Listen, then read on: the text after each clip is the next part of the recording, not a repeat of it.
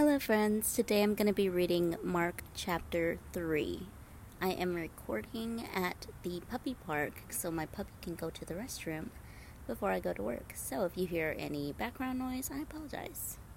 As always, before we get started with this word, let us go ahead and pray over the word that we will receive today.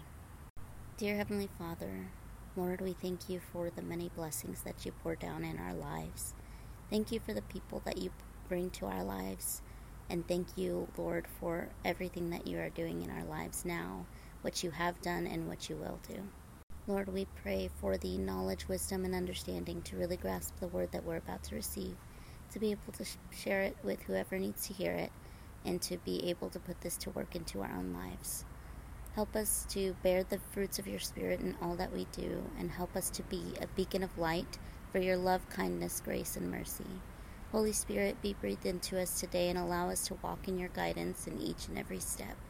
Help us to have your discernment in all things, and help us to understand the truth behind the word that we will receive today. In Jesus' name we pray. Amen. This first section is called Jesus Heals on the Sabbath. Another time, Jesus went into the synagogue, and a man with a shriveled hand was there. Some of them were looking for a reason to accuse Jesus, so they watched him closely to see if he would heal on the Sabbath. Jesus said to the man with the shriveled hand, "Stand up in front of everyone." Then Jesus asked them, "Which is lawful on the Sabbath, to do good or to do evil, to save a life or to kill?" But they remained silent. He looked around at them in anger and deeply distressed at their stubborn hearts, said to the man, "Stretch out your hand." He stretched out his hand, and his hand was completely restored. Then the Pharisees went out and began to plot with the Herodians how they might kill Jesus. This next section is called Crowds Follow Jesus. Jesus withdrew with his disciples to the lake, and a large crowd from Galilee followed. When they heard about all he was doing, many people came to him from Judea, Jerusalem, Idumea, and the regions across the Jordan and around Tyre and Sidon. Because of the crowds, he told his disciples to have a small boat ready for him to keep the people from crowding him. For he had healed many, so that those with diseases were pushing forward to touch him. Whenever the impure spirits saw him, they fell down before him and cried out, "You are the Son of God." But he gave them strict orders not to tell others about him. This next section is called Jesus Appoints the 12. Jesus went up on a mountainside and called to him those he wanted, and they came to him. He appointed 12 that they might be with him, and that he might send them out to preach and have authority to drive out demons. These are the 12 he appointed: Simon, to whom he gave the name Peter, James, son of Zebedee, and his brother John. To them he gave the name Boanerges, which means sons of thunder. Andrew, Philip, Bartholomew, Matthew, Thomas, James, son of Alphaeus, Thaddeus, Simon the Zealot, and Judas Iscariot, who betrayed him.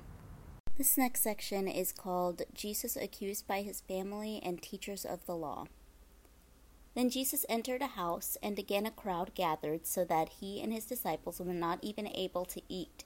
When his family heard about this, they went to take charge of him, for they said, "He is out of his mind."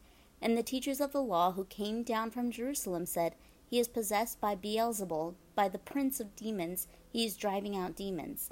So Jesus called them over to him and began to speak to them in parables. "How can Satan drive out Satan? If a kingdom is divided against itself, that kingdom cannot stand. If a house is divided against itself, that house cannot stand. And if Satan opposes himself and is divided, he cannot stand. His end has come. In fact, no one can enter a strong man's house without first tying him up. Then he can plunder the strong man's house. Truly I tell you, people can be forgiven all their sins and every slander they utter, but whoever blasphemies against the Holy Spirit will never be forgiven. They are guilty of an eternal sin." He said this because they were saying, "He has an impure spirit."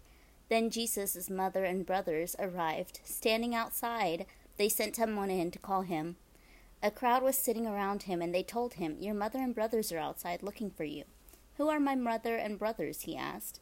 Then he looked at those seated in a circle around him and said, Here are my mother and my brothers. Whoever does God's will is my brother, my sister, and my mother.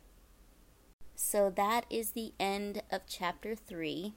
I unfortunately am out of time, so we will talk about this chapter tomorrow.